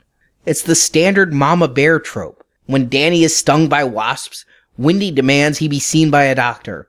When Dany's arm is broken, Wendy wants to protect him from Jack. When Jack shakes a catatonic Dany, Wendy again fights to protect her son. And remember, this book came out in 1977. While stay-at-home moms were still very common, my mother was one in the 70s, working women were also coming back. King's wife Tabitha took jobs in the 70s to help make ends meet, yet when Jack loses his job at Stovington, Wendy Torrance does nothing but stand by her man to go wherever he says. I can almost understand Jack's contempt for the woman. What does she want, besides to possibly have another child if Jack can get his shit together? With Salem's Lot first, and now The Shining, I can't help but wonder if the friend who once told King he can't write anything but men may have been spot on, for in both King's second and third novels, the women are stereotypes, not people. I wonder when King will change that. I do know most of his main characters are indeed men. Here, despite the racial portion of Dick Halloran, I believe Wendy is actually the most two-dimensional character on these pages. But I do want to state that while Wendy is a disappointing portrayal, she's heads and tails above Susan from Salem's Lot. Just nowhere near any of the women from Carrie. King does try to include Wendy on the themes of the book, creating a like-mother-like-daughter scenario. Wendy has a horrible relationship with her emotionally abusive mother. Like Jack and Dany, Wendy was always closer to her father than her mother, which caused jealousy. When Wendy feels that same twinge of jealousy regarding how close Jack and Dany were, Wendy hates that she's thinking like her mother. It's in Wendy's thoughts that King puts the finest point on the parental relationships of the book. Quote, "She carried part of her mother with her always, for good or bad." Jack uses his wife's relationship with her mother to manipulate Wendy, pushing the 2 women further apart by reminding Wendy of these grudges. Jack says, quote, "She wants to keep beating you. The more times you phone her, the more times you crawl back begging forgiveness, the more she can beat you with your father. It's good for her, Wendy, because she can go on making believe it was your fault." End quote. Be it Wendy's true relationship with her mother, or Jack's manipulation of it, the only reason Wendy stayed with Jack through the drunk years was that moving in with her mother seemed like an even worse option. But even this relationship is not fully explored or exploited in the novel. It's a book by a man about men, so Wendy falls into the protective mother role. I did smile, though, when King turns that on its ear. When, as I previously mentioned, one of the ghosts attacks Dany, leaving bruises on the boy's neck, of course Wendy and Jack think they're the only ones in the hotel, so Wendy instantly blames her husband for the attack. Jack, a bit more aware of the hotel's nature, doesn't reciprocate, but when Dany says, "Daddy, it was her," meaning one of the ghosts, it certainly seems implied that Wendy was the culprit. As a reader, I liked this tension, and Jack plays with it just a bit, drawing out his wife's torment. But it's short-lived before Jack returns to his scrapbook and his ghost parties, and Wendy is back being the mama bear. Even then, Wendy's characterization is inconsistent. With Danny's encounter, she finally insists they leave the hotel, something Jack is unwilling to do, so Jack sabotages their snowcat, leaving them completely stranded, with no radio and no vehicle at the Overlook. And so, shortly after that, resigned to their fate, Wendy and Jack are back to business as usual. How Wendy can go from abject terror with bruises around her son's neck to cooking dinner like nothing happened is beyond me. I'll give King this. Wendy isn't much, but she is a good protector. When she finally becomes convinced that Jack is a danger, she is smart enough to know she and Danny can't hide forever. She'll have to face him. She succeeds in incapacitating her violent husband and locking him in a pantry. A solid plan that in any other hotel in the world would have saved all of their lives. How could Wendy account that the hotel was possessed and would open the locked door for its human agent? But after that one victory, Wendy, like Dick, is sidelined so the two stars of the novel and the Overlook itself can take center stage.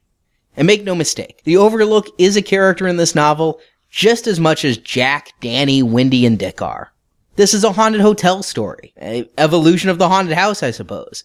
And the Overlook Hotel is one of literature's most famous scary locales. But to be blunt, I'm not sure the reputation is deserved. The Overlook is haunted by some terrible things, to be sure, but it seems they have a very limited bag of tricks. As mentioned, not everyone sees the terrible things at the Overlook, but those who do see the same things again and again. While some of these terrors do frighten, others leave me pretty cold. During his initial tour of the hotel, Danny sees some horrible things, such as brain matter dripping down the walls of the presidential suite. But during these early experiences, as Halloran says, these are just pictures in a book. They can be gross, but they aren't harmful. When the hotel first starts to intimidate and attack Danny, it does so through a fire hose. Yes, the hose is described as being snake-like, but in the end, it's a hose. It's hard to take too seriously as a threat. Then there's the elevator that goes up and down on its own.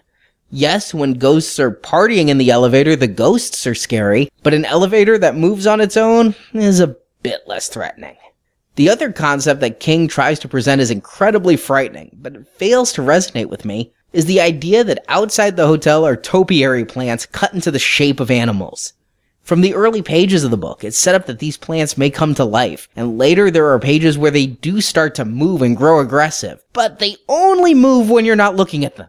Kind of like that ghost in Super Mario Bros. They advance when you look away. Sure, some of the hedges are cut like lions and a dog, which can be vicious animals when attacking, but these are plants.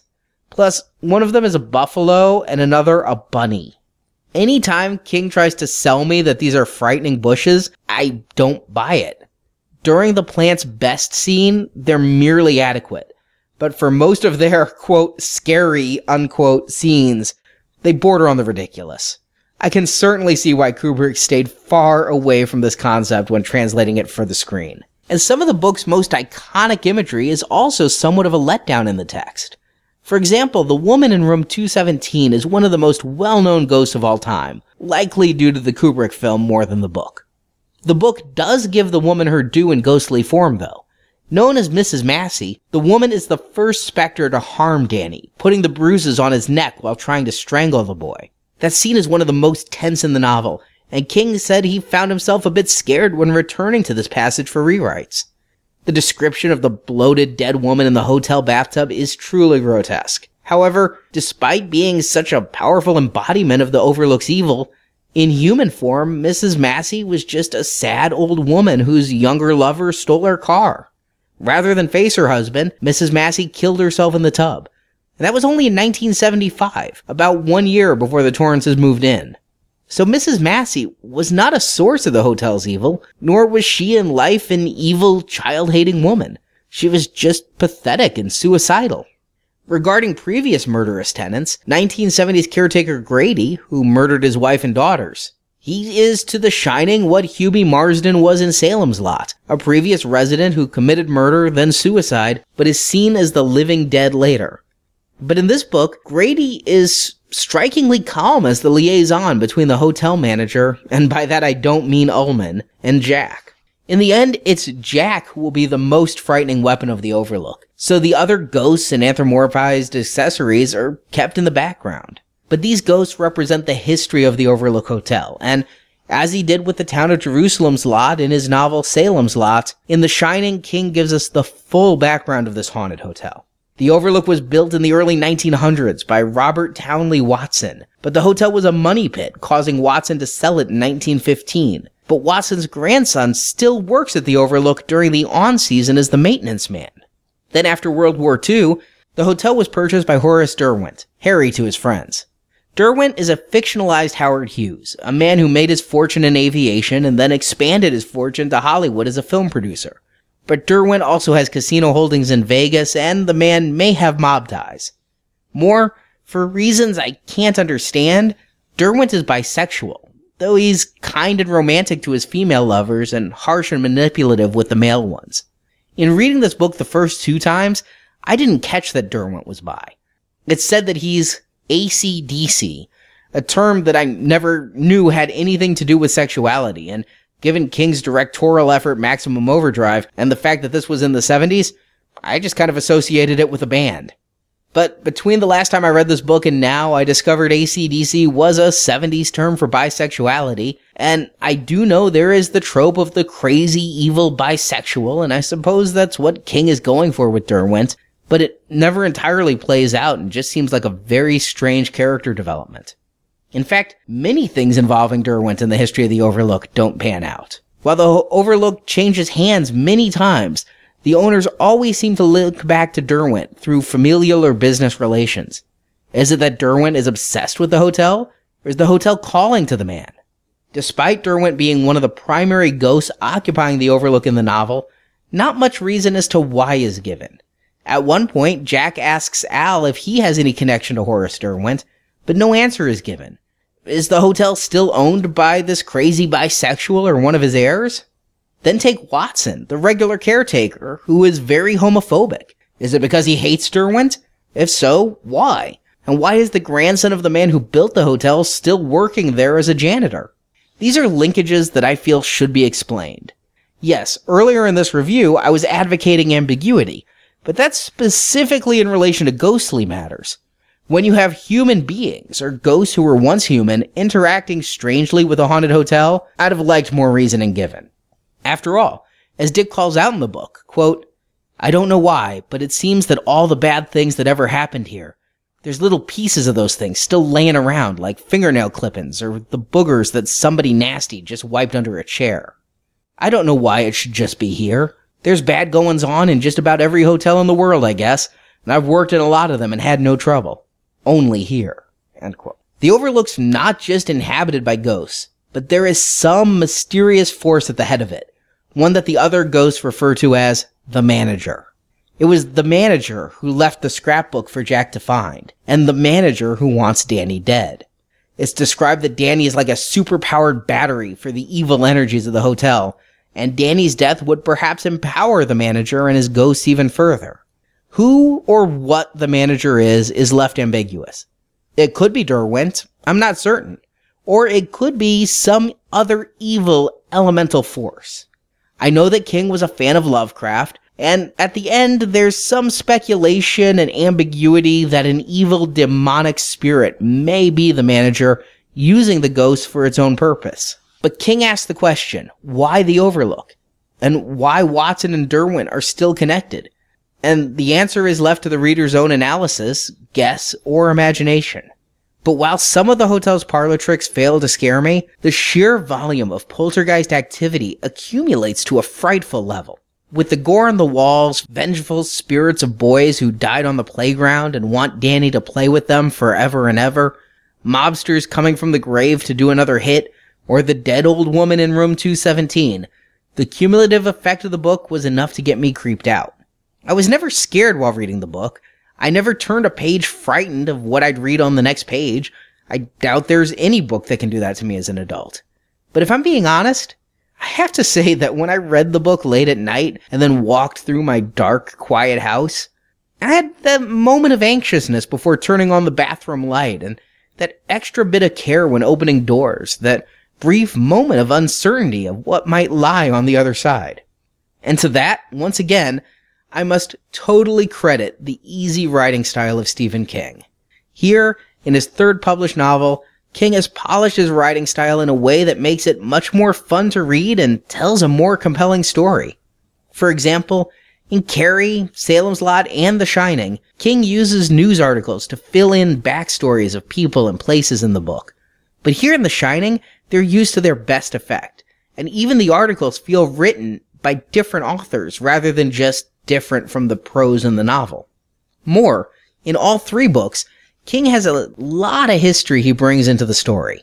In Carrie, it was the history of Carrie and her childhood. In Salem's Lot, it was the Marsden house and the town itself. And here, it's the backstory of the hotel and the Torrance family's strained relationships. And as I mentioned in my review of Salem's Lot, it does seem like a prototype for the story in The Shining. In Salem's Lot, it's the Marsden house where the bad things happened and is thought of as haunted. Here, it's the Overlook Hotel. With the former, King does rely on the same data dump devices he used before. We learn half of what we know about the Overlook from Mr. Ullman giving us a guided tour in the first chapters. Then much more in a series of articles when Jack first finds the scrapbook. The scrapbook portion especially seemed like needless history while reading. The type of work product an author will put in notes to have reference for the hotel, but not actually put in the final book. But with the hotel tour, King does something ingenious. He has Ullman talk, but Jack's not paying attention. This small trick helps on so many levels. First, it adds to the realism. I believe Mr. Ullman would go on endlessly about the hotel to employees and anyone else who listen, and I believe the employees would often drift into their own thoughts.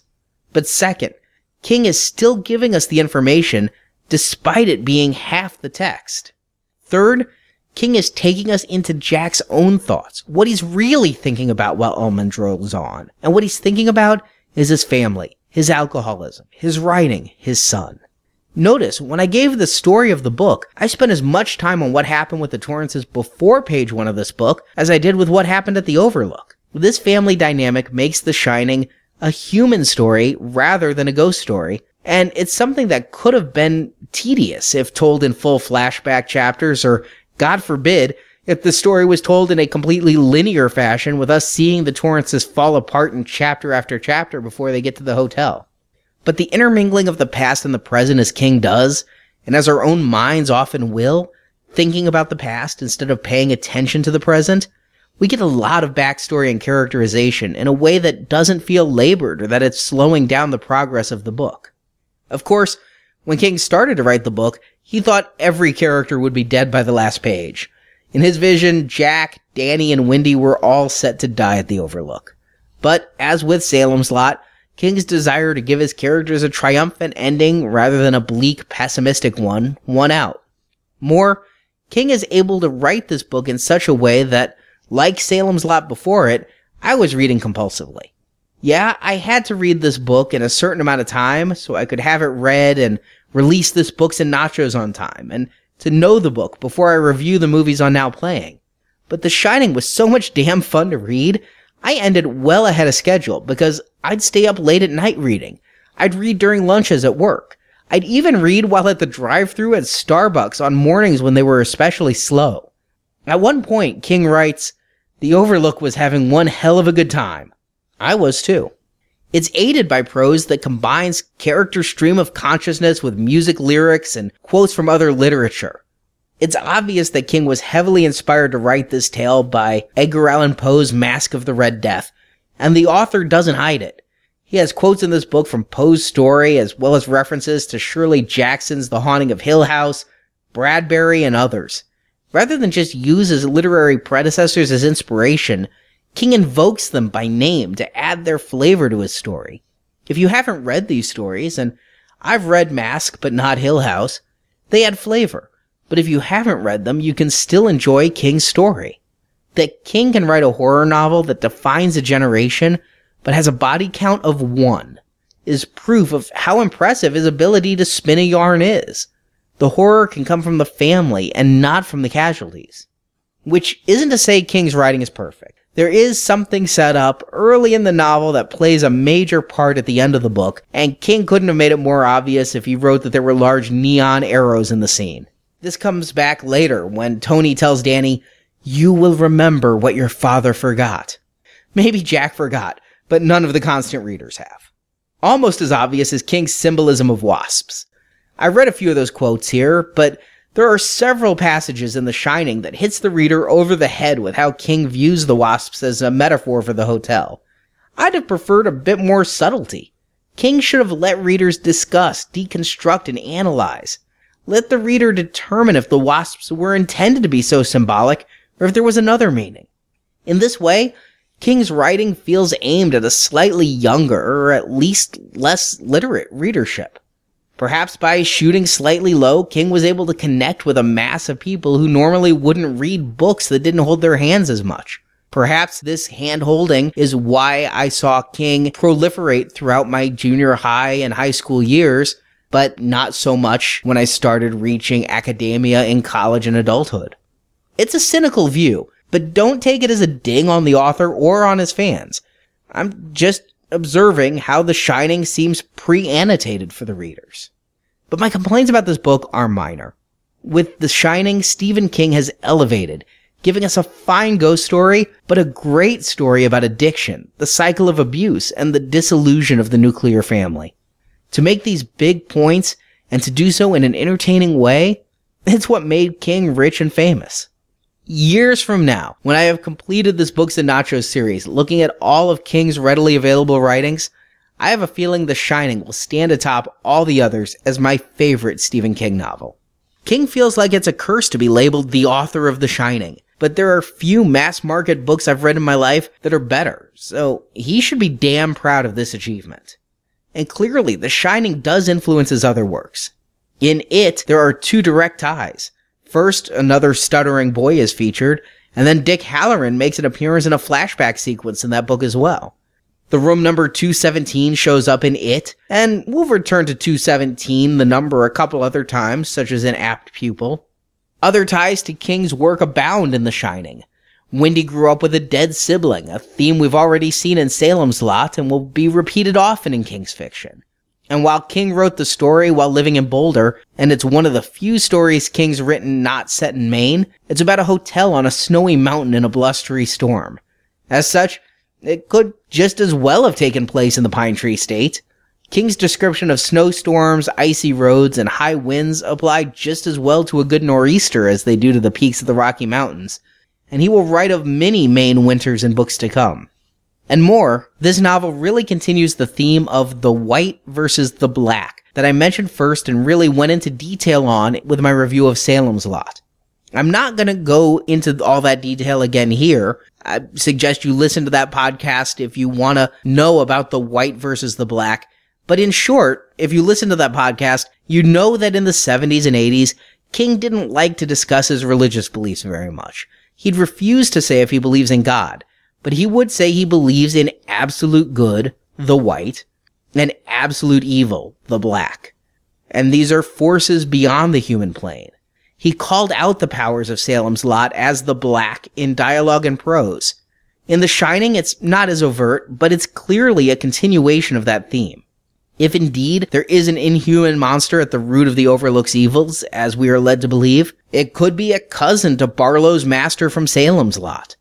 And in Salem's Lot, King also wrote about the white, the powers of good that stand against the black. And as I said in that review, King doesn't take to the idea of evil children. King sees kids either as victims or as agents on the side of the white, and here Danny is both. Being given The Shining, he acts as a good kid, fighting against the black forces of the Overlook. But he's also the victim who has to use his powers of the white to save his own life. But let's revisit that white and black conversation again, shall we? Perhaps in early 2015 with my review of The Stand. But yet the biggest note that King has come to embrace The Shining's legacy is that this very year, 2013, when I'm releasing this podcast, Dr. Sleep has been released. It's an idea that many readers had asked King about. King said jokingly in the 80s that he wondered what would happen if Danny from The Shining met up with Charlie from Firestarter and the two got married and went to live in Salem's Lot.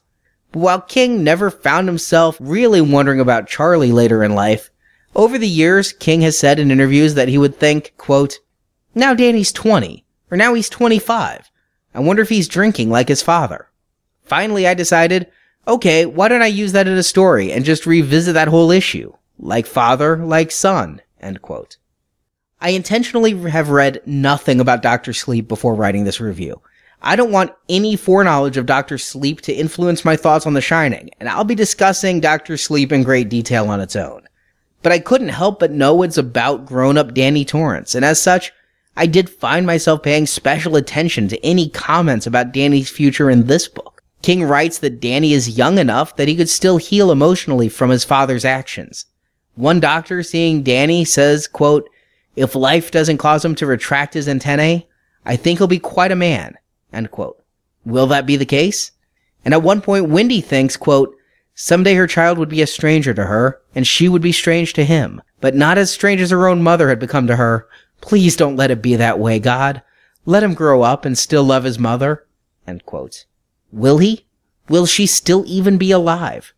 But my biggest question is back to the cycle of violence. I always pictured Danny as the good guy, but seeing how Jack Torrance takes after his father, is Danny doomed to repeat?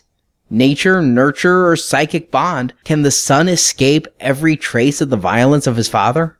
I can't say that before I knew King was writing Dr. Sleep that I felt a need to see Danny's story continue beyond the Overlook Hotel. But after this reading and seeing all the father-son relations, I'm anxious to see if King continues these themes at all. He may not. It's been 36 years since The Shining was first released, and King is a very different man and a different author than he was back then. But before we move on to Dr. Sleep, there is one more bit of The Shining released in between, a prequel, or a prologue. The Shining was originally written as a 5-act play, and the novel is still broken into 5 parts. But King wrote a prologue called Before the Play and an epilogue after the play to be included in the novel. These were both cut, and the epilogue seems forever lost to rumor and history. But the prologue, Before the Play, was published first in 1982 in Whispers magazine as a 5-part story. When King was promoting his 1997 TV miniseries for The Shining, King allowed the prologue to be reprinted in TV Guide, though the first portion of the prologue was omitted. It's never been included with any of King's works, but it is readily available to anyone willing to Google. Each scene in the prologue reads like a standalone short story, only a few pages long, but each introduces events and elements that would play a major part later in the book. The first part, the portion not included in the shorter version, is set in 1922, but really covers the Overlook's history up to that point. It tells of Bob T. Watson, who built the hotel. We see that from the start, the hotel seemed haunted. During construction, the man's eldest son died on the grounds, and the day the hotel opened, a congressman choked to death on a stake, and a woman thought she saw something in the lobby. Like Jack, Watson and his son, and then later owner Paris, were enchanted by the hotel. It sets that up and explains why Watson's grandson would still be working there. Watson, the eldest, was never rueful about how the hotel had robbed him of family and fortune. He just wanted to stay with the hotel, even if it meant being a janitor, as did his only surviving son. Apparently, this did extend to his grandson. This first section also would have been the first mention of Poe's Mask of the Red Death, bringing the story up by name, something the rest of the novel fails to do. The second part of the prologue, set in 1929, tells of money-digging Lottie Kilgallen, staying at the Overlook with her new husband, Harold M. Pillsbury, on their honeymoon. Lottie is a deceptive woman who helped dupe Harold into marrying her because he was rich and controllable. But Lottie has nightmares, dreams of which set up future attacks by the fire hose, the topiary animals, and even the elevator, which, driven by a dead man, gives Lottie a ride all the way down to hell itself. It also spells out very clearly the ending of the book, which needed no further clarification than what King had already put on it. Having it in this prologue, in fact, makes me think King wants you to know the end, the same as you know Jack will pick up a mallet and attack his son. The third story takes place in 1945 and tells a lot more details about Horace Derwent and his lead accountant and spurned lover, Louis Toner, who Harry forced to wear a dog costume to the grand reopening of the Overlook. While this spells out Derwent as a self-centered sociopath before the book even begins, it fails to really shed any new light on the Overlook itself, other than to imply Derwent did indeed try to distance himself from the hotel, but the hotel kept tying itself back to him. The fourth story is the only one not set at the Overlook, but rather in New Hampshire in 1953. It tells of one of the instances when Mark Torrance abused his son Jackie. In this story, Mark chased Jack into the boy's treehouse, threw him out of the treehouse, and broke his arm. Lying on the ground, Jackie thinks, "What you'll see is what you'll be." It's a little too on the nose for my taste, and a bit too obvious a statement that Jack Torrance, as a very young boy, had the insight that someday he would break his own son's arm in a drunken rage. And that's about all the story gives.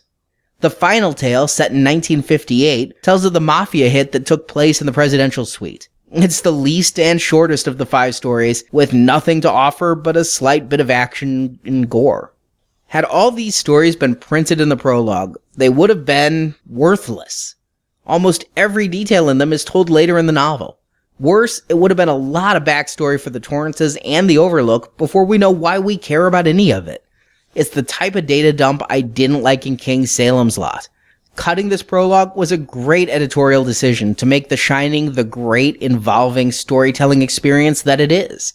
Had the book been published with this prologue, I wonder how many readers would have given up before Chapter 1. But that said, as someone who loved The Shining the way it was published, I eagerly ate up these other stories and the small bit of illumination they added to the Overlook's history. Had these stories been published later in 1978's Night Shift, as the 2 short stories that tied into Salem's Lot were, I'd have found it a genius tie-in. But I see why even so many years after The Shining was published, and despite having a collector's reprinting as Salem's Lot did, this prologue was never restored, reportedly due to King's own insistence of its absence. But again, it is on the internet if you search for it, but other than the most rabid Shining fans, it's barely worth searching for. I'd be far more curious what the lost epilogue for The Shining would have contained. But if the stories connected to Salem's Lot are any indication, King's storytelling instincts wouldn't have answered the questions that this book left me with. In some interviews, King hints that the material in After the Play was used, though, as the final scenes in Stephen King's 1997 TV miniseries adaptation of The Shining. And you'll be able to hear my thoughts on those scenes in the NowPlayingPodcast.com review next week. But without After the Play being released, we're left with the true epilogue to this book being Dr. Sleep. And I'm anxious to follow up on the story of Danny Torrance, so I'm going to drop out of going in order of publication for a while, and next week I'll be back with my thoughts on King's sequel to The Shining. In the meantime, I'd really love to hear your thoughts on The Shining, as well as on this Books and Nachos series. Several of you have reached out to me on Facebook, in our forums, or on Twitter to chat about these books and to show support for these reviews, but please keep them coming. Again, these aren't quick podcasts to do. I never thought a podcast could take longer to make than an episode of Now Playing, but these mammoth Books and Nachos actually do. So if you're enjoying them, please let me know. Links to the Books and Nachos forums can be found on the homepage of booksandnachos.com. And tomorrow, Stuart, Jacob, and I will be back at NowPlayingPodcast.com to review Stanley Kubrick's movie adaptation of this King book. It's pretty well known that fans of this book, and as I mentioned, King himself, have harsh things to say about Kubrick's film, and those who discovered The Shining through Kubrick seem less enamored with the source material. And of course, King himself stepped up to have his vision of The Shining made into the TV movie miniseries in 1997. Do I agree with King and his criticisms of Kubrick? Find out tomorrow at NowPlayingPodcast.com. Thank you again, constant listener, for joining me in this review. I will talk to you next week. In the meantime, as you do your holiday shopping, remember to make a stop and support your local bookstore.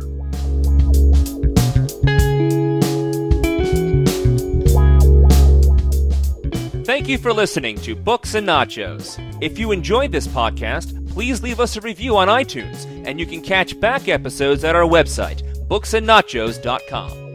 The music for Books and Nachos is The Right Prescription by Chai Weapon, which can be downloaded at podsafeaudio.com.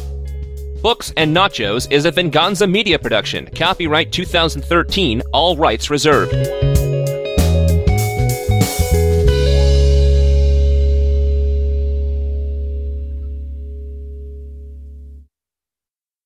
The Arthur has said, King Arthur.